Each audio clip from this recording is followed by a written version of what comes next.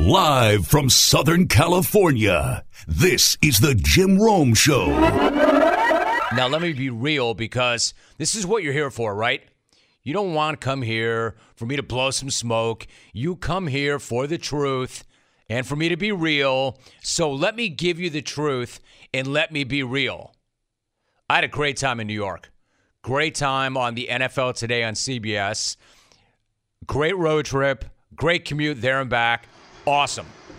Now, the football itself yesterday was not awesome. It just wasn't. That'll happen. We've had one great week after another so far this season. And like all good things, that run had to come to an end. And it did yesterday. Now, I'm not going to say yesterday was a horrible NFL Sunday, but you know it's bad when only one game is a one-score game on the entire schedule. And that's the case. And that one game was Atlanta beating Miami on this. Snap, spot, kick from Koo is away, and it is good. Atlanta wins. 30-28 is the final here today. The Falcons. There you go. That was like the only real competitive game of the weekend. Other than that, you had games like New England opening up a can on the Jets and then continuing to run it up and pour it on. The refs had to step in and stop that fight because the Jets could not defend themselves or the Pats. Final score, 54-13. The Pats just put 54 on the Jets. A half 100 plus 4. I mean, that's crazy. I'm not going to say that Bill Belichick hates the Jets. Actually, yes, I will. The Hood hates the Jets. You see a score like that. You see a scoreline like that, and you you fully expect Eric Mangini to run across the room and try to fight the Hood. 54-13 just is not an NFL score. That's a college score. That's Alabama playing an FCS school. NFL teams do not hang 54 on other NFL teams. They just don't. Even teams as sorry as the Jets. Even the Jets haven't given up that many points in 43 years. And they're the Jets. They have sucked for years, but they've never sucked this badly. They're allowing more points than they have in decades, and they did hire an allegedly brilliant young defensive-minded head coach. So this is bad. This is really, really bad for the Jets. And then it gets even worse because if losing by 6 TDs wasn't bad enough, then they lose Zach Wilson on this play. Back to throw is Zach Wilson off play action. He's going to flick a bomb down the left side, and it is bobbled and almost intercepted, but a flag is out. Keelan Cole, the intended receiver, down at the goal line. Zach Wilson is hurt. Zach Wilson was hit back behind the line. He is hurt. There's a flag down near the end zone, but their quarterback is flat on his back in the offensive backfield. Westwood won on that call. So everything about yesterday was a disaster for the Jets. Like just when you thought they might be on the verge of turning a corner. They had that win over the Titans. They nearly beat the Falcons. Then this happens. Then they turn that corner and they run into a sledgehammer. The Jets, though, are not the only team that's miserable right about now. The hell is up with the Panthers. The hell were they doing jacking with a big head bets weekend? They went from a 3-0 start and looking like a playoff team to a 4-game losing streak, and their latest loss is definitely the worst.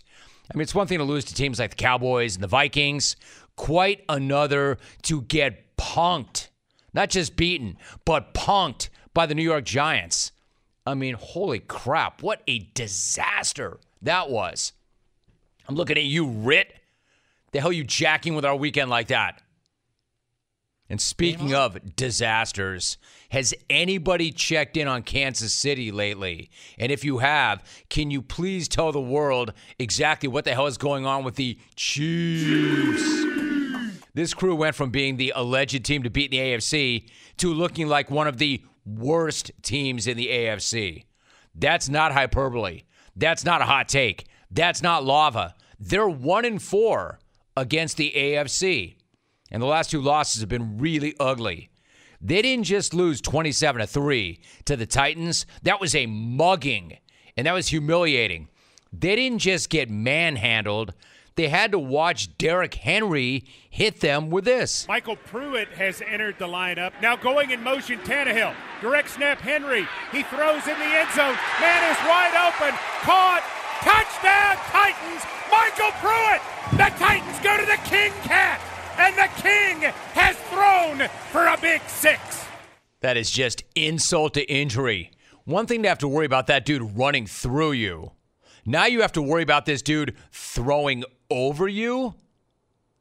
Let me interrupt that thought for 1 second. This tweet just in. I'm going to read this as such. This tweet reads, quote, Panthers are ass, old man. Actually, that's not a tweet. That's a text from James Kelly. Hey, Kelly, head, if you got an issue with the old man, and clearly you do, go to him directly. Why are you texting me that? Quote, Panthers are ass, old man. Obviously, the big head's taking big head bets very seriously. Anyway, Derrick Henry throwing over the top was not even the most concerning part for Kansas City. The most concerning part, obviously, is the shot that Patrick Mahomes took. Titans are playing the sticks. 6 DBs back. Mahomes is going to be hit, and the ball's out. The ball is out and picked up by the Titans. And Mahomes is hurt. Mahomes is hurt. He got hit in the head. Mahomes fumbles the ball. He is down and injured. As he gets rid of it, actually takes a knee to the head, the front of his face mask. From Harold Landry III. Why are you playing music under a guy getting hit in the head with his knee? Oh, Alvy. Oh, man. Already we're off the rails. I'm like, Alvy, the hell are you bumping music under a quarterback getting knocked out? He goes, dude, that's their broadcast. That's not me. But by the way, who's not a Tears for Fears fan? Great. Now we're making light of a quarterback getting knocked the hell out. I'm trying not to. Anyway, that was not us. That was them. What that was, who's not a Tears for Fears fan? This guy, for one. And I love that era. I just hated that song. I never liked that song. That song was like the biggest song in the world for way too long. Anyway, what I'm trying to say is that was grim. Really grim what happened to Pat. Then again, so was the rest of Kansas City's offense. You know, the rap has been that the KC offense could always bail out the defense. Yeah, not anymore. Not anymore. Not when you consider that KC defense is so much worse than anybody could have ever imagined. And the offense right now just is not clicking. Not in the way that it has in the past. In fact, it's not clicking at all. Not if Mahomes barely cracked 200 yards passing, and not if Mahomes didn't even throw a TD pass. I hate to say it, KC, Mahomes? But now would be a very good time to start looking for the panic button. Now, you know me. I'm always trying to find positive in everything. So, good news, bad news. The bad news is the Chiefs are looking like just another team right now. Never thought that I would say that, but they look like just another team right now, and not a playoff team at that. Good news is I will not have to go back to Kansas City for the AFC title game with the NFL Today on CBS to freeze my ass off again. That was in January of 2020, and I'm still not right on October 25th, 2021. Now, as long as we're talking about Super Bowl contenders who are having it rough, San Francisco looks like anything but a contender. They're 2-4, and they lost to the Colts last night, despite Carson Wentz doing whatever the hell Carson Wentz was trying to do on this play. Wentz back in the shotgun, gets the snap. He's back to pass. Wentz looking left, steps up, chased by Bosa, flips it forward, intercepted. Picked off by Alshire. Back to the 15. He slides down just shy of the 20. That looked like Carson Wentz from a year ago, an ill-advised decision. Ill-advised or the worst idea ever? Now, credit to Wentz and the Colts for bouncing back from that. And credit to the head and eye for being on that one. You couldn't screw that up, old man. Rit, you couldn't screw that up. If you're like me, your weekend plans include kicking back, watching live sports, and it doesn't even matter what sport you're watching. It's always fun to have a little action. Personally, I've got my Week 8 eye on Pittsburgh, making that short trip to Cleveland for a heated divisional battle. This is why I'm going to recommend downloading the WynnBET app right away. Whether you're a recreational player or a serious handicapper, WynnBET is your ticket to every exciting wager, from straight bets to parlays, teasers, and any exotic prop wager you can come up with. The app is so easy to use, and everybody knows that Wynn is one of the biggest and best brands in the gaming industry. So get off the sidelines and join in on all the action. Download WynnBET right now. You can get it on Google Play or the Apple App Store. Put yourself in the game with WynnBET. Terms and conditions at wynnbet.com. You do have to be 21 or older and present in the state where playthrough WynnBET is available. If you or somebody you know has a gambling problem, call 1-800-522-4700. Now the 49ers have to bounce back after losing 4 in a row. 4 in a row. And it does not sound like Kyle Shanahan is all that hyped on his current quarterback situation. Asked if Jimmy G would be the starting quarterback next week, Shanahan gave pretty much the most quiet endorsement ever. Quote, "I would guess so." You would guess so. Yeah, I'm just surprised he didn't throw it back to this answer about the same quarterback situation back in April. I can't guarantee that anybody in the world will be alive Sunday, so I can't guarantee who will be on our roster on Sunday. So that goes for all of us. Kind of morbid, bruh. You can't guarantee that anybody will be alive? What, the meteor that wiped out the entire planet? Anyway, we don't know who's going to play quarterback next week. While I'm at it, why don't we take a moment and spare a thought for Dan Campbell and the Lions, because they're now 0-7 after yesterday's loss to Matthew Stafford and the Rams. Now, just because Detroit lost 7 in a row, don't think for a second that they're rolling over. The hell they are. They gave it everything they had yesterday. They came out to Los Angeles and they were looking to make something happen. They weren't just showing up to get speed bagged by Matthew Stafford. I mean, they had to know that Sean McVay was looking to do them and Jared Goff the way the Hood did the Jets. You know, get up on them and just keep hammering away. They were looking to put dudes in body bags and prove their point and remind everybody why they sent Goff packing in the first place. However, the Lions did not get the memo. The Lions may suck. The Lions may be winless, but they are not punks, and they came to play. And they started the game like this. They go right ahead, Alvy. My bad. Sets up the screen. Got to complete the Swift. Swift picks up a block. Gets across the 45 to the 50. Swift still going. 45 into Rams territory. Middle of the field. 25, 20, 15, 10, 5. End zone. Touchdown, Detroit Lions. Goff to Swift. 63 yards on the connection. Lions are first on the board. By the way, that guy can play a little. Swift, not Goff. Anyway, that's how you start a game. Oh, you like that one? That's just New York Rome. This is how you start a game. You start a game like that. But you know what's even better than hitting a TD on the opening drive? Chasing it with this on the ensuing kickoff. I can't impress upon. And they go onside. The ball is loose, and the Lions have it at the 47-yard line. Oh, wow. Pulling out all the stops at 0-6. The Detroit Lions go onside. Oh, hell yes. And that's coming from a guy who picked them to get bludgeoned on TV. But oh, hell yes. I got to give them credit. I mean, that's what I'm talking about. Dan Campbell. The Honolulu Blue and Silver showed up looking to win. The proverbial, they weren't there to take part. They were there to take over. And as I mentioned, I jumped on the set of the NFL Today on CBS yesterday and swerved way out of my way to say how badly that was going to go for the Lions. And not only did I respect the way they showed up, not only did I respect them going with some of that gimmickry early on, although I never want to be wrong, I had to respect that they were pulling out all the stops and that they went gimmick with it yet again a moment later on fourth down. A throw. The Lions breaking out everything. Jack Fox with a dart to the sideline, and it's a first down. I mean, would you check these dudes out?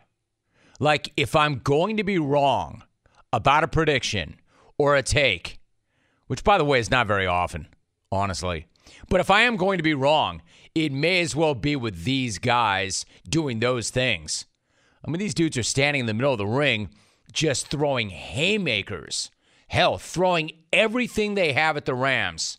And why the hell not? They've got nothing to lose. Only a game. And that happens to them every single week anyway. My question is, how could the Rams not know that? How could Sean McVay not know that? No way a coach that good and an organization that good was not ready for this from an organization and a quarterback in Goff that desperate. But here we are. Here the bleep we are. And the Lions were actually up 10-0. We all know the Super Bowl is in L.A. this year. I just didn't know that they played it yesterday. Why was I not on Radio Row last week? Why was I not getting ready for the Super Bowl? Well, that was the Lions Super Bowl yesterday. We know that, man, because they were all out. And they were still down just one in the third quarter when they pulled this right out their ass. Let's keep an eye on this. There's the snap. They fake it. That is Moore. Over the left side. Got the first down and Moore. 50-yard line. 45. Inside the 40. And a first down for the Detroit Lions. Their second fake punt of the day. The direct snap to C.J. Moore. And he's got the first down and a gain of 28. Would you look at these dudes? The only thing better than calling a fake punt is calling two in the same game. And that's not some nerd analytic bullcrap either. That's just badass. Again, I know. What do they have to lose? They were winless coming in, but I still love that you bite off somebody's kneecap with the first fake, and then you come back for the patella with the second. We're going to bite a kneecap off. Are you craving some protein after a good workout? This time, change up. Don't make a shake. Do not eat a bar. Instead, grab a bag of beef jerky from Old Trapper. Here's why. Old Trapper beef jerky is tasty and tender, and it's made with real strips of steak and quality spices that are smoked over a real wood fire. On top of that, Old Trapper is a family-owned business, and they take their smoked beef extremely seriously. You can taste it in every single bite. Like, who wants dried out, rough beef in a bag? Nobody. That's who. Old Trapper, though, is the real deal, and it comes in 4 amazing flavors. Old-fashioned, teriyaki, peppered, and hot and spicy, all amazing and all different. So the next time you want a great protein and energy snack that you can have anytime, anywhere, grab some Old Trapper beef jerky. Look for it in the Clearview bag. And look for it in major retail stores near you. If you don't see it, ask for it by name because no other jerky compares. Old Trapper, what's your beef? Ross, good to have you back. What's up? How are you? Doing awesome, Jim. How about yourself, man? I am awesome. And before we get to the games, Ross, really quickly, the important stuff. We have to start with food. How was the food at West Point on Saturday when you were there for CBS Sports Network? Incredible. And I'm glad your priorities are aligned with mine, Jim. They have the best breakfast in all of college football. It's called the Lichtenberg Tailgate. The guy literally takes the filet off the grill and slices it and puts it on a roll for me because now he knows me. I posted on social media. People want to check it out at Ross Tucker NFL. But you haven't lived until you've had 3 brats and 2 filet sandwiches at 9 a.m. I mean, that's the type of life I want to live. And, by the way, the only mustard available, Golden's Spicy Brown, because the U.S. Army, Jim, the U.S. Army knows its condiments. Ross, like, no matter what you and I talk about going forward, it's not going to be better than that. I mean, we could walk it off on that in and of itself. I will ask you this, and that sounds absolutely amazing. I mean, amazing. My question is, and obviously you're going to eat, and you're going to eat the day you work. Well, obviously the day you work. But can you get that down? Can you carry that on board before you have to do what you have to do? What's the process for that? Yeah, it's a fair question. And there were a number of of social media people that expressed their concern with how it would affect the broadcast. Now, I will tell you, Wake Forest and Army playing a 70-56 game definitely helps, right? Like, if there's a touchdown every 5 seconds, I didn't have a chance to slow down. But I'm just, like, if I'm calling a game, I'm just all in, Jim. Like, the only caffeinated product they have in the press box there is Diet Coke. But I probably just had like 4 to 7 Diet Cokes throughout the game. Now, when I get home that night, I am I crash like it's Thanksgiving. But I'm not gonna slow down before the game or during the game. So I just eat as much as I possibly can. I crush Diet Coke, come home, go to bed. Dude, you are living your best life. We all aspire to that. Ross Tucker is joining us. That's absolutely amazing. All right, so let's talk some NFL really quickly. If I had told you, Ross, before the season that Kansas City would be 3-4 and would have only one win over an AFC team, what would you have said to me? Patrick Mahomes got hurt. Right. Either that, or they had cluster injuries at a position. I think that is the most stunning part of this, right, Jim, is that when there's a team that's been so good for the last 3 years and they're so talented, usually when there's a drop-off, you can point to two things. Either they had a bunch of dudes leaving free agency because of the salary cap, they couldn't keep them, so guys left, got more money elsewhere, or they've suffered a bunch of injuries. That's not really the case with the Chiefs. Now, I know Chris Jones missed a couple games or whatever, but it's not like they're losing because Tyreek Hill and Kelsey and these guys have gotten hurt. I mean, that's not why they're losing. They're just not playing very well on defense, and teams have figured out a better way to defend them. And as a result, Mahomes is not staying patient. He's being too aggressive. He's having a tough time with it, and he's turning the football over way more than he ever has before. Ross Tucker joining us. I think you nailed that. That's exactly what I think is going on right there. But now flip it on its head. Ross, on the other side of that game, you've got the Titans, and they've now beaten Buffalo and Kansas City in back-to-back games. How does Tennessee look to you as a team right now? Uh-oh. Well, at least it's not Tears for Fears, Alvin. If you had busted that out. Whenever we hear that music, that means we lost a guest. Because that happened once with Dana White. I was talking to Ross Tucker, and we were talking. I thought he nailed that response about Kansas City. It's not like they've got a bunch of injuries. He's back. Ross, I was saying that if you flip that thing on its head, what about Tennessee? Tennessee has now won back-to-back games against Buffalo and KC. How do the Titans look to you now, Ross? You know, better than I thought, obviously. I'm the guy that told people to lay the points with the Titans when they played the Jets on the Even Money betting podcast. I'm still mad about that. I mean, there are certain things, like how the Jets beat the Titans, it's crazy. Or how about the Chicago Bears beating the Bengals? You know, there's so many games in hindsight that's absolutely crazy. But for the Titans, their defense played their best game of the year. And offensively, you know, it's one of those things that's really interesting in life, Jim. Because Tannehill wasn't great with the Dolphins, it's like people still won't give him any kind of credit. You know, we get to this point where people don't like to go away from their initial impression of somebody. But Ryan Tannehill has been playing really good football now for, 4 years in Tennessee? It's been a while now. But there's certain people, they'll never give him credit. They'll never say he's an above-average quarterback because they'll never really forget that they thought he stunk when he played for the Dolphins. I think you make such a great point. Guys get hit with labels, and they just stick, whether they're fair or not at the time. Never mind that guys can change, or never mind that it wasn't fair to begin with. You're right. Guys get hit with labels. That's why they're labels, and they stick. As far as your other point, Ross, I mean, the NFL, dude, it's crazy, right? James Kelly and I do this every Friday when we do big head bets. I mean, the league, I've never seen the league. It's never easy, but in terms of picking games, and especially against the spread, Ross, has it ever been more challenging than it is right now? It's always been really hard. I think it's getting harder, and I'll tell you why. There's so many more people doing it. There's so much more money at stake. I think the lines are sharper.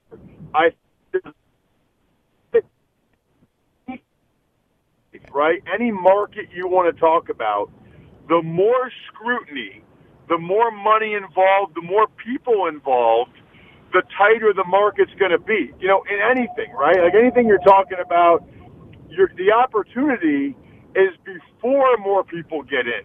As more and more people get involved, the opportunity is less because it's scrutinized and there's going to be a lot more eyeballs on it. Dude, you are sharp. I appreciate that take, too. Ross Tucker joining us.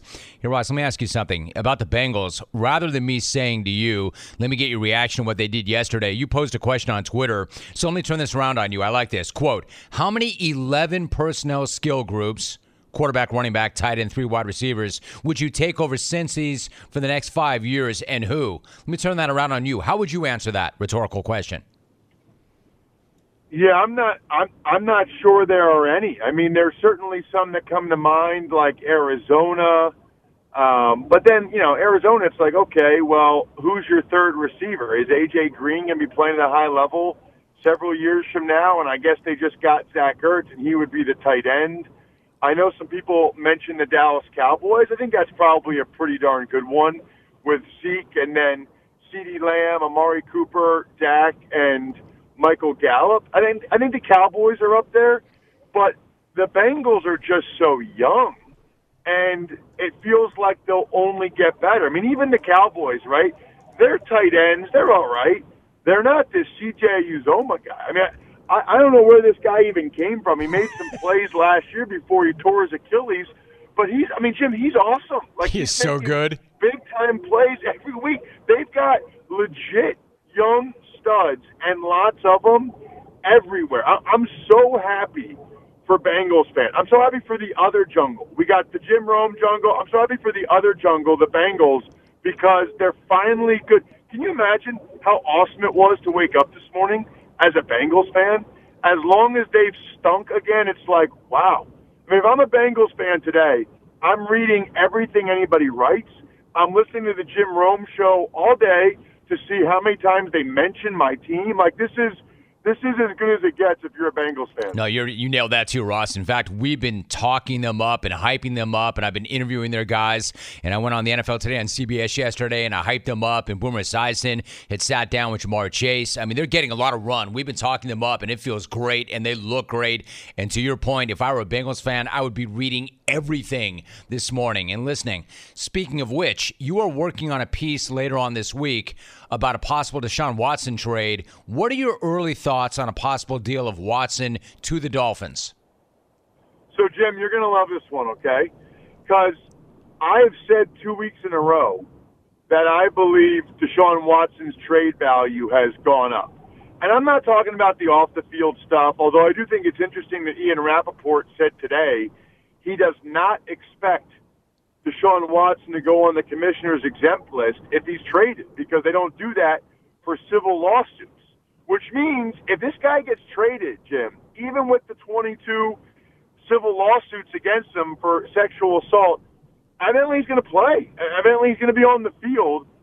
And the reason why the trade value has gone up for the Houston Texans is because of what's happened to the Dolphins and the Panthers the last 2 weeks. You know, they've both lost. Darnold's looked bad and got benched. Tua has done a lot of positive things. I almost feel bad for Tua, but he's had 3 critical interceptions that were the difference in those games. And here's the deal, okay? This everybody needs to understand. The owner of the Miami Dolphins, Stephen Ross, is worth $8 billion, okay? He's 81 years old. He could call his pilot and fly to Fiji in 45 minutes from now if he wanted to, okay? But you can't buy a championship. You can't buy a franchise quarterback.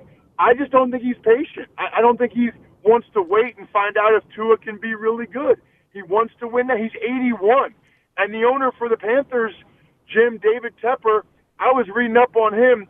This is a guy that once got passed over for a promotion at Goldman Sachs.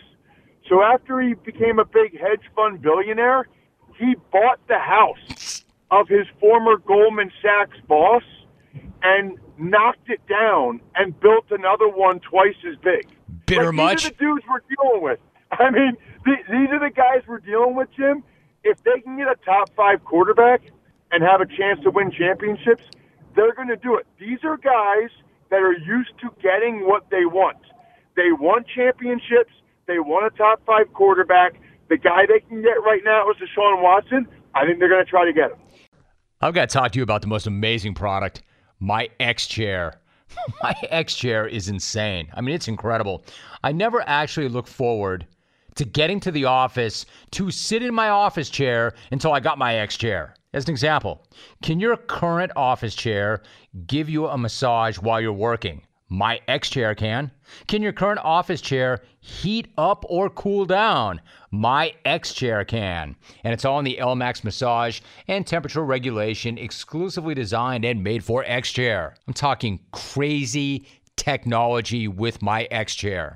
And once you feel the customized support of X Chair's patented dynamic variable lumbar, or DVL, your back will never be happy in any other chair again. Take my advice. Try X Chair for yourself, risk-free for 30 days. Once you realize how much better your chair should be, you will never go back. Trust that. Go to xchairrome.com. That is the letter X, chair, ROME.com, or call 1-844-4XChair for $100 off your order. XChair has a 30-day guarantee of complete comfort, and you can finance your purchase for as little as $30 a month. That's xchairrome.com, xchairrome.com. D'Ernest Johnson is my guest. D'Ernest, great to have you on. How are you? I'm doing good. Thanks for having me. Oh, my man, it is so good to have you. In fact, there's so many things I want to get into. But first, coming off that first career NFL start, that huge game, I got to know, what have the last few days been like for you? Man, it's been crazy. You know, I've been getting a lot of love from a lot of different people around the nation. You know, a lot of people telling me how much I'm an inspiration to them and things like that. You know, it means a lot to me. You know, just me to just come from where I come from and take the route that I had to take to just to get here, man. It's a blessing. Dude, I'm so happy you answered like that, because I believe all of that is true. I think you are an inspiration, and I absolutely love your journey, and that's why I wanted to talk to you. You showed up at the postgame press conference with a sweatshirt that read, "Trust the process." A lot of guys say that. I think people hear that, and it kind of goes in one ear and out the other because they don't really understand it. But when you look at your life and your journey, there really is a process. What does that mean to you, trust the process, and how have you gone about doing so? Trust the process. It's a little slogan of mine that comes with my brand. It's slow grind, something I go by every day. Slow grind means just staying focused on the ultimate goal. Sometimes the process doesn't come fast. It takes time. So it means just me going through what I went through. You know, I had to go through, like I say, different obstacles. You know, just even just growing up, I had to go through different obstacles. I had to fight for everything that I ever wanted. So just trusting the process. I had, you know, my goal was to make it to the NFL. You know, that's my goal. Coming out of college, you know, I thought I had a high chance of making it to the NFL.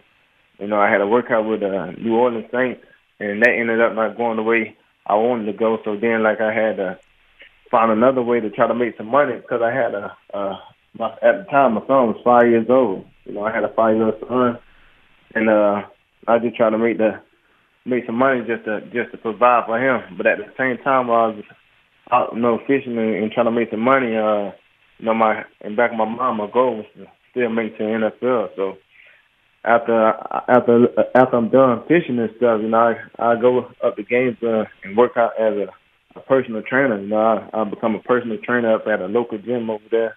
And while I was working out clients and stuff, you know, after that I train and get my body ready and stuff like that.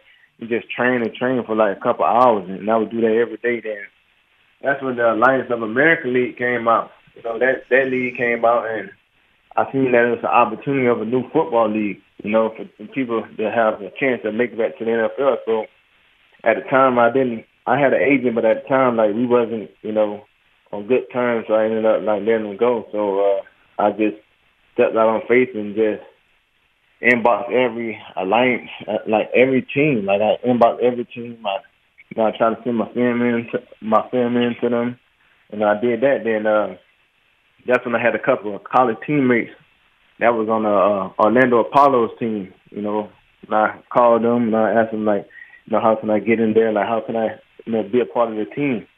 And they gave me the coach number. They gave me the coach number, and the coach, one of the coaches was one of my college coaches, and he gave me the number to the GM. So I got the number from him, and I started just calling the GM every single day for like 2 weeks straight, every single day. And I just kept calling and calling and calling until like it was like towards the end of December. He called me and said, when I called, he said, we just let 2 of our running backs go, but we're gonna go over as a coaching staff and see what we want to do. I said, okay, that's fine. You know, then the next day after that, I called again. And I said, have you guys made a decision yet or not? And they said, yeah, we're gonna go. We went over as a coaching staff. You know, we're gonna bring you in, but we're not gonna sign you. You know, we're gonna bring you into training camp, but we're not gonna sign you. You know, all I said is that's it. I just need thank you. I just need an opportunity. You know, I need an opportunity. So we went into training camp, and I was like the 5th running back on the roster. And I was just grinding. I kept my head down, just grinding and grinding and grinding. And I ended up making that team as the 3rd running back. Then come to the season of that, like the first game of the Lions, I didn't play that much. But when I did get a chance to play, like I ended up scoring on a long touchdown pass, and I scored on a long touchdown pass, and that was that. After that game, then the second game, we was back down in our own end zone. We had to drive the ball down to fill the win, and they put me in, and I ended up, you know, running the ball and driving it down and helping the team to the win. And the third game of the season, like, they ended up naming me the starter, and I rushed for like 80-something, 90 yards and a touchdown. And after that, that's when it was it from there. Like, it just kept going up and up, and I ended up being like the leader rushing or something like that in the league. And that's when the league folded. And I had different workouts and stuff from different NFL teams and stuff. I had a workout from the New England Patriots. They didn't sign me after my workout, so I had to fly back home and keep training. Then I had a workout from the Green Bay Packers. Same thing. They didn't sign me at all either. So that's when Cleveland called for I got invited for a veterans mini camp. You know, veterans mini camp. I got an invite. A 3-day mini camp. I came up here, but then they didn't sign me. You know, they didn't sign me at all. So I went back home and I just kept training. But you know, I'm like, man, I'm close. Like, I'm close. I just kept training harder and harder. Like, I'm close. That's when Cleveland called me back again, and I came up for another workout, and that's when they ended up signing me. And I've been here since then. Like, it's a blessing. My man, I would say I've done this a long, long time. I think that was the most epic answer to a question I've ever gotten in my life. So good on you, man. Props to you. That was absolutely beautiful. D'Ernest Johnson, my guest, that is your story. That is absolutely the story. That is the most amazing thing, that this is what you went through. And just so people understand what we're talking about here, you had a really good college career. You ended your career with more than 4,000 yards from scrimmage. So you had high hopes. As you point out, things didn't work out with the NFL draft. You worked on a fishing boat. You went to the Alliance of American Football. You put up numbers for the Orlando Apollos. Then the league gets folded. And then you get this opportunity with the Browns. And then they've got a couple of great running backs already, and they both get down, and you get your opportunity. I got to know, that first touchdown with the Browns on a Thursday night, prime time, this team needs it badly. What did it feel like to take it to the house? Man, like, even when they named me the starter, like, that was just a blessing there, just to come in to start an NFL game. You know, that's always a kid, whoever playing football, dream of playing in the NFL. You know, they want to be able to start an NFL game. That's big time. But no, like, we went down there and scored. Like, you know, the O-line did a great job. You know, and give thanks to the O-line and the receivers. You know, they did a great job the whole night.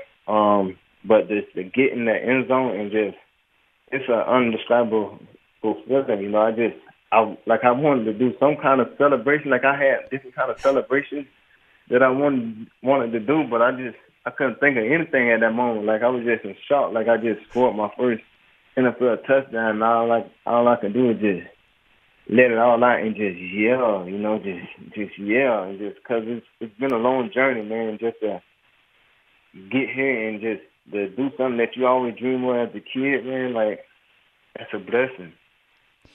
Hey, I kind of wonder, like, so when you're doing this slow grind and you're paying this price and you're working on a fishing boat and you become a trainer and you're not giving up on the dream, what kept you going? Why did you not think at any, or maybe you thought at some point, maybe it's not meant to be, but you never gave up. What kept you going?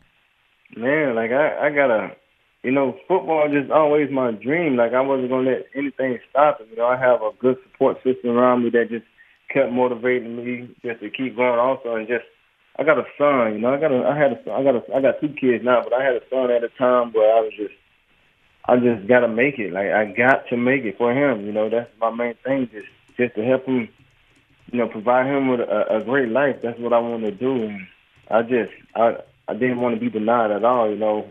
Nothing wasn't going to stop me, no matter what obstacles I had to face. Like, my goal was I was going to get there some kind of way. Like, I was determined. Like, I couldn't, like, I was just determined. D'Ernest Johnson is joining us. I got to know, like, everybody in that locker room, I have to think that everybody in that room, I mean, not just the running back room, but that locker room has a pretty good idea of your story and your journey and your grind and what you've had to endure. What was it like for you to show up, play the way you did, help that team win a game they had to have in prime time? What was the reaction of everybody else? And then what was that moment like for you? Man, the reaction was crazy. Like everybody knew what it took for me to get here. They know how hard I just work hard every day in practice. They know that, like, they know all the little things that I do. You know, they know everything. You know, just to come in and everyone just celebrate. You know, just celebrate and just embrace me and just, man, it's one of the best feelings. You know, and I can't lie, like, just to help the team get a win on a Thursday night when we needed it the most, man. Like, you can't ask for a better feeling than that. You know, like, those guys know how hard, you know, I work and what it took for me to get here. So, you know, it's crazy. I want to ask you one more thing, like, and this is just me. I'm just a media guy behind a microphone, but I want to tell you what I thought and what it felt like to me watching you run on Thursday night. I felt like every time you got your hands on the ball, you were running like with that journey, right? Like you were running with that entire thing on every carry in the sense that you're breaking tackles and you're running guys over. And I felt like you had this entire journey with every single time you hit the field. I don't know if I'm explaining this the right way, but that's how it felt to me. Like, how would you describe your mentality when you get your ball or when you get your hands on the ball? Because that's what it felt like. Your entire life was with every carry. Yeah, it was with every carry. You know, I knew it was coming in. I knew it was a big opportunity for me. You know, just a big opportunity just to showcase what I showcased, and I just wanted to make every chance I got the ball or every chance I got a chance to be in the game. I just want to make every opportunity count. You know, I didn't want to regret anything at the end of the day. I wanted to just leave it all out there and give it my all and just make every opportunity that I get count. And that's what I went out there and did. You know, every chance I got, like, I try to make it count. All right, so you got Pittsburgh coming up on Sunday, another big game. How are you approaching that this week? What's that look like to you, and what kind of a role do you think you'll have in that game? Man, you know, Pittsburgh, I mean, they're a great team. They're coming off a bye. So, you know, they're a great team. Every year is always a challenge going against those guys. You know, it's a divisional game, so, you know, it means a lot more, you know. It means a lot more. So we just got to go out there and just take it one day at a time and get better every day to prepare us well for this game. So that's what we're going to do. You know, our mentality every week is to go 1-0. So, you know, Pittsburgh's the next opponent, so we got to make sure we do all the studying and everything that we need to do to get prepared for this game. You know, and with my role, if Nick's coming back, you know, I'm going to just be me, continue being me, just continue to be the supportive guy that I am, and, you know, support Nick when I'm in and when he's in. And whenever I get a chance to get in and get an opportunity, you know, I just want to make sure I make the best opportunity of it, you know, make the best of that opportunity. Yeah, my man, you're your own guy. There's no doubt about that. And they've got immense respect for what you did. I mean, they needed you to win that game. I'm curious, what did Nick have to say to you when you came off the field, when you played the way you did? Man, even before the game, man, Nick told me, like, man, look, this is your opportunity, man. You always dream of it, man. Here's your opportunity.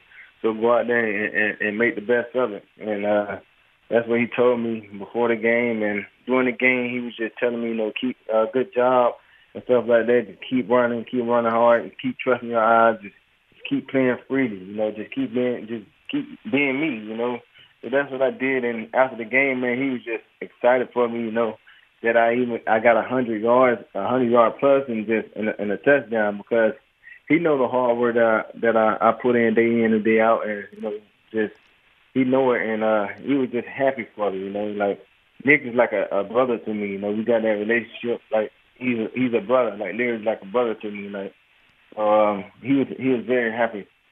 Listen, this is the truth. Watching you run in that game and watching the way you finished off that game and the way you finished off those drives, I was saying to my guys, I'm like, hey, man, I got to talk to this guy. I want to meet this guy. I want to have this guy on the show. I want to talk about his journey. And I'm so glad, Dearness, that you said yes. So congrats. It is great to meet you. It's great to have you on the show. You made it better. And it really is an amazing story, man. The slow grind. There's something to it. I appreciate you, and great to talk to you.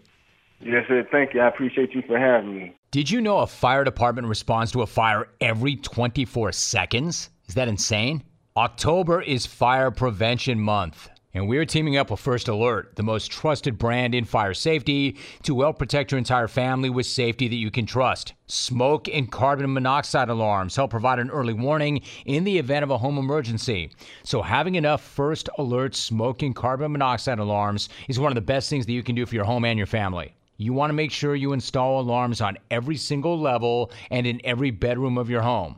And then once those alarms are installed, it is important to maintain them by testing them with regularity. And remember, alarms do not last forever. They need to be replaced at least every 10 years. If you can't remember the last time you replaced yours, it is best to replace the unit completely. So, for a replacement option, my very favorite is First Alert's 10-year sealed battery alarms. 10-year sealed battery alarms are convenient, and they eliminate the need for battery replacements for an entire decade. You also want to make sure you take the time to discuss home safety with your family. Plan and practice an escape route. Remember to practice it at least twice a year. For more information on fire safety products, safety tips, and educational activities that you can do at home with your family, visit firstalert.com/fire prevention month. Have you and your crew that you run with, whatever that crew is, have you started talking about a Cardinals-Bengals Super Bowl? Because if you haven't, you should start. Because the Cards are the best team in the best division in football right now, and the Bengals have the best record in the AFC.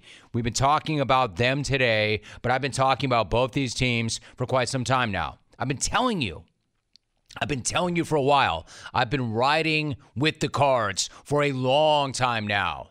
And just like I was mocked for being the first to roll with who I glossed America's team, the Cleveland Browns, I also was taking heat for being the first one to load up on Arizona Cardinal stock as well.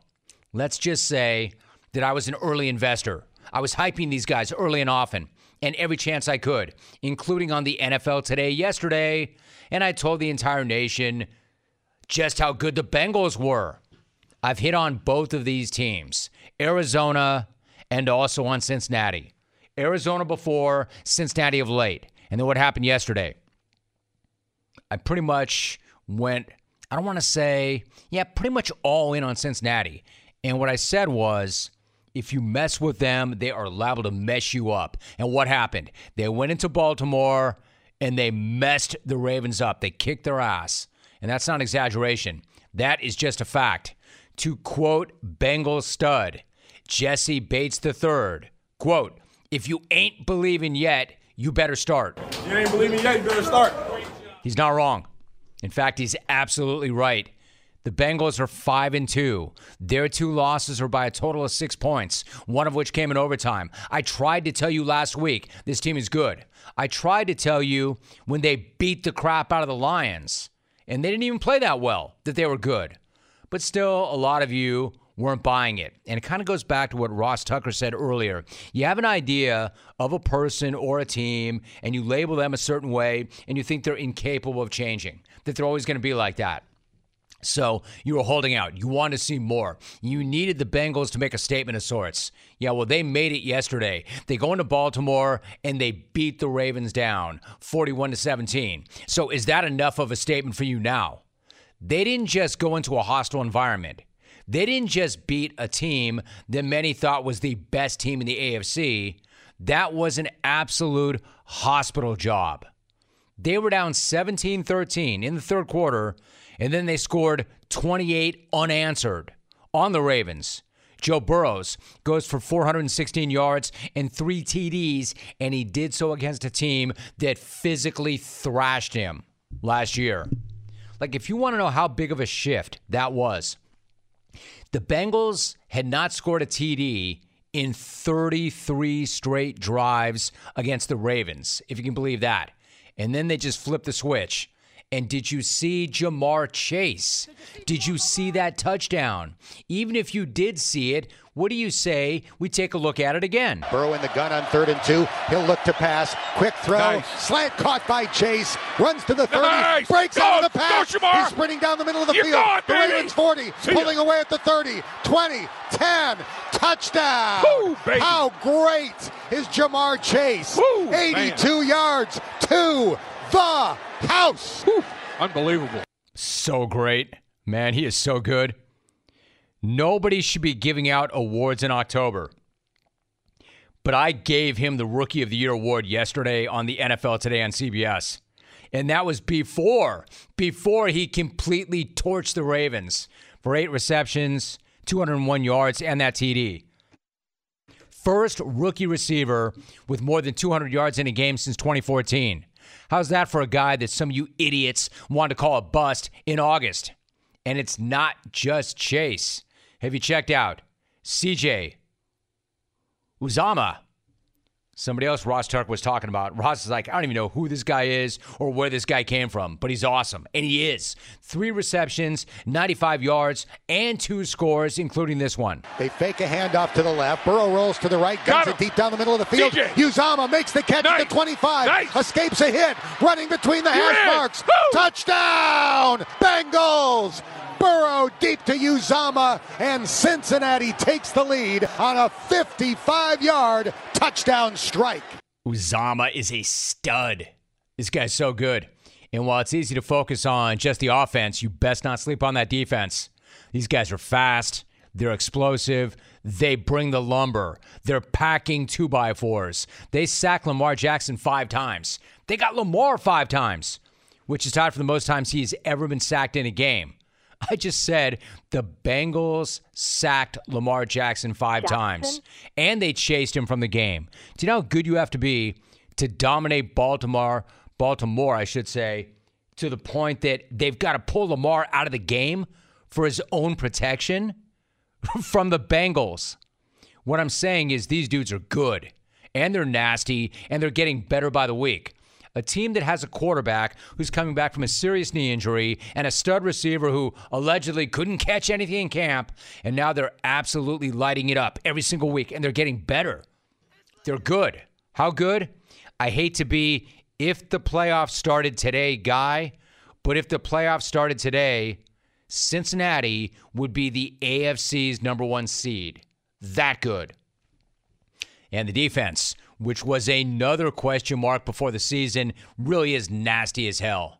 Check out the locker room scene after the game. But I could not be prouder of the complete team effort that we've been waiting on all season, and you guys saved it for a road game against the Baltimore Ravens. Hats off to you guys. Okay, number 1, 23 of 38 for 416 yards.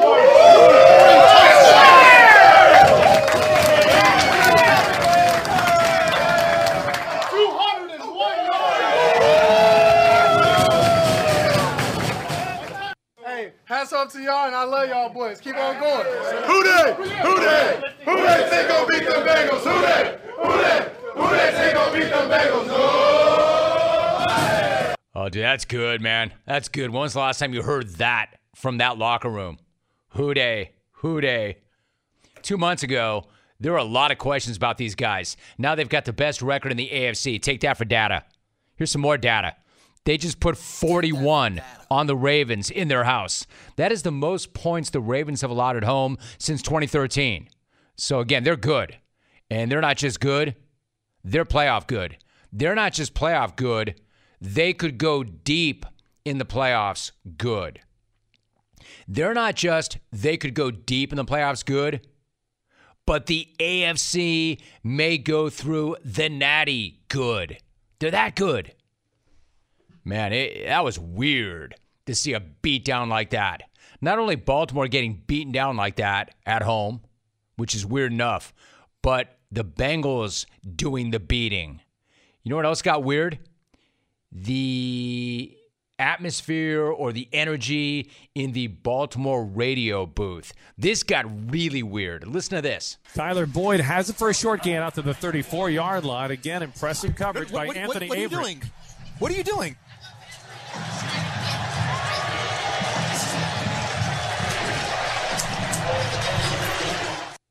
And that is going to force the punt team on. If you were listening, you heard Femi say, "What are you doing? What are you doing?" He was not talking to the players or the coaches. We actually had a fan who was trying to climb into the broadcast booth. She said, "I'm a veteran and I'm looking for a drink." Yeah, I don't serve drinks at the game. I might make some cocktails at home, but this is not the right time or place. You just never know what's going to pop up or who's going to show up on game day. That's kind of weird. That's a little scary and kind of insane. Like, I've listened to that a couple of times. I'm not sure what was happening there. It sounded like a fan was trying to climb into the broadcast booth looking for a drink. The hell is going on here? How does that happen? How does that make sense? Better yet, how many drinks have you had at that point if you're hitting up the broadcast crew for a couple of beers? I'm guessing you've already had about 15 beers too many. It's a radio broadcast booth, not a sports bar. Have you ever seen a radio booth, a radio broadcast booth?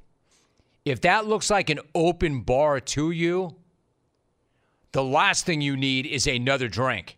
And by the way, when have you ever had to climb into a bar? She had to climb into the booth to get into the booth to get a drink. When have you ever had to actually physically climb into a bar? What kind of bars are you going to where you need to climb through a window instead of just walking through the front door? Do these guys with headsets and microphones look like bartenders to you? If you think the play-by-play guy is going to serve you a cold one, it's probably time to switch up or stop. What are you doing? What are you doing? You get the play-by-play guy like, what are you doing? What are you doing? What are you doing? What do you want? What are you doing? Gin and tonic? What are you doing? What do you want? What are you doing? Grey Goose and soda. What are you doing? Gin and tonic and a lager. What do you mean, doing? Grey Goose? Gin and tonic, man. This is not a bar. Give me my beer. What are you doing? So, like, I don't want to make light of that.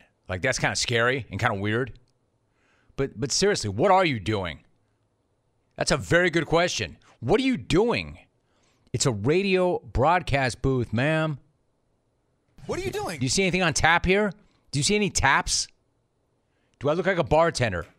I'm play-by-play guy. And this here is color analyst guy. Crazy. Andy McCullough is joining me right now. And I want to talk about the NLCS. He's a senior writer at The Athletic. Previously covered baseball at the Los Angeles Times, the Kansas City Star, and the Star Ledger. Andy, it is good to have you back on. Thank you so much for doing it. How are you? I'm well, Jim. How about yourself? Good. It's good to visit with you. So you've got a great piece on The Athletic right now about the NLCS and especially about what happened to the Dodgers. I want to talk about Atlanta and Houston in a moment, but starting with L.A. and the different factors in their loss, in your opinion, how much of them not making it to the World Series was about their starting pitching just not working out the way they expected? Yeah, I mean, I think that's certainly a part of it. I mean, I guess like the simplest answer is it didn't hit enough, but they hit enough, if that makes sense, right? They did actually score runs. They didn't get shut out every game. And so, their run prevention was below their standard. And I think that they have spent, the last several months kind of trying to build up for the fact that, they had a starting pitcher shortage. That traces back to, in my opinion, to the decision to sign Trevor Bauer. That has obviously backfired spectacularly. It's been an embarrassment for the organization, and they've been doing lots of things, basically this entire season to try and compensate for that. So they acquired Max Scherzer. They made a lot of other, sort of moves. They, didn't give Clayton Kershaw the necessary time to rest when he initially hurt his elbow. And so it led to a situation where they entered the postseason with 3 effective starting pitchers. And then they made the, frankly, confounding decision, at least in the case of Julio Urias, to use him in relief, which cost them a game in Game 2 against the NLCS and also, sort of made him less effective in his next start. And they also saw that the decision to use Max Scherzer in relief, which I think was more defensible, completely backfired as well. And that, he was basically just asked out of pitching in Game 6 of the NLCS, or maybe that's a little strong, but it was decided he should not pitch in Game 6, which they lost with Walker Buehler on short rest. So yeah, the pitching was a real issue. Andy McCullough joining us, a senior writer of The Athletic. So having said all that, let me ask you were talking to Ned Yost about the approach of using a starter as a reliever, which is something that Dave Roberts and Alex Cora both did in the championship series. What do you make, or what did Yost make of how it was done this year, and what's his thinking behind that? I think he found it interesting. I called Ned, I used to cover the Royals, and so I have a relationship with him, and I thought it'd be interesting because he is someone who on, a very big stage for him in the American League wild card game in 2014 used a starting pitcher in relief, Yordano Ventura, and saw it, just blow up in his face. Ventura gave up a 3-run bomb, and, the Royals did come back to win that game, but had they not, there was a decent chance and Ned Yost might have lost his job over that decision. And so I was interested just in his take on it, and, his point was, I think, fairly similar to what a lot of people in baseball think about these things, which is kind of the risk often outweighs the reward. The risk of, what might happen if one, if the pitcher just doesn't pitch well, but 2, if it affects him in his next start. And I think, you saw that, specifically with the Dodgers. I understand using Max Scherzer in relief in Game 5 of the NLDS. I get the appeal of, needing him there or feeling like you needed him there to close out the Giants, who are obviously a very, very good baseball team, but I don't think anyone really could have predicted how much it would have affected him and rendered him, he had a dead arm, when he took the baseball again for the Dodgers. I believe it was in Game 2. He couldn't finish the 5th inning, and then he just couldn't go in Game 6. And so, that's the risk, right? And the reward is you get a clean inning. And I think, you can see kind of the difference in scale there. We're talking to Andy McCullough. So really quickly, we talked about the Dodgers pitching and Trevor Bauer and the decisions that they made to use starting pitching out of the bullpen and such, but none of this really explains what happened to the offense, right? What happened to the Dodger offense?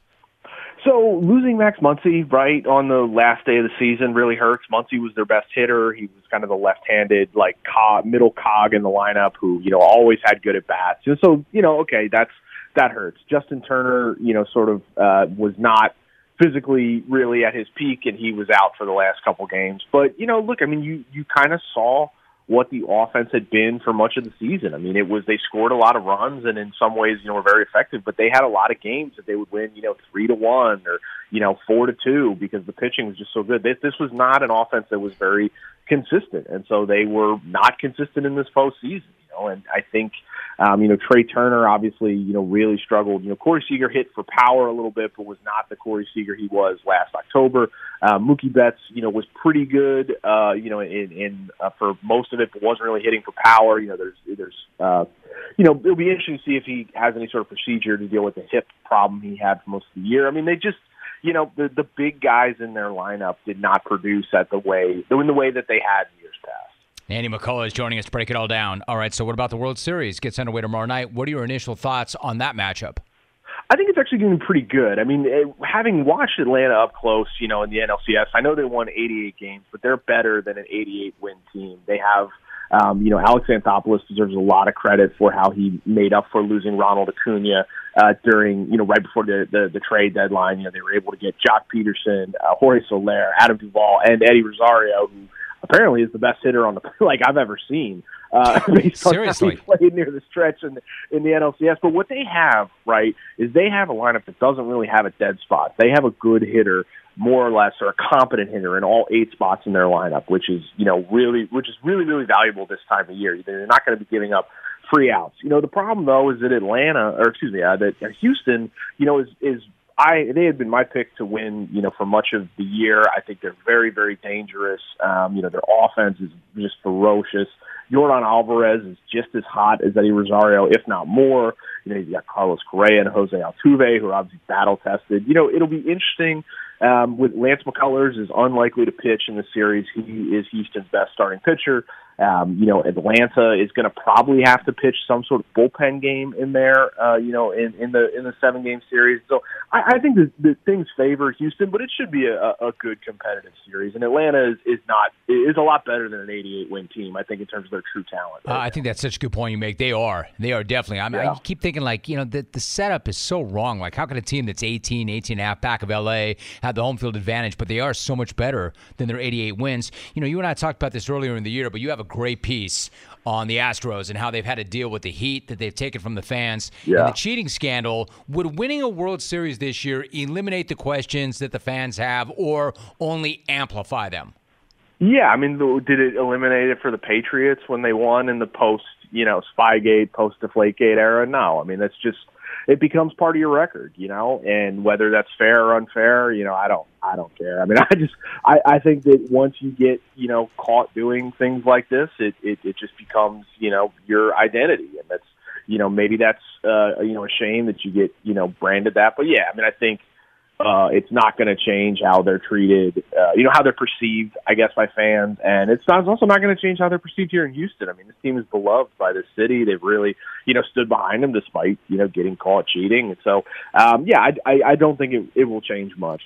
I was going to say, I don't think it's going to change anything at all. I think you're right. He's a senior writer at The Athletic, previously covered baseball for the Los Angeles Times, the Kansas City Star, and the Star-Ledger. Very good to talk to, too. Andy, thanks so much. I really appreciate you. Great to have you back. No problem, Jim. Have a good one. Good job. Good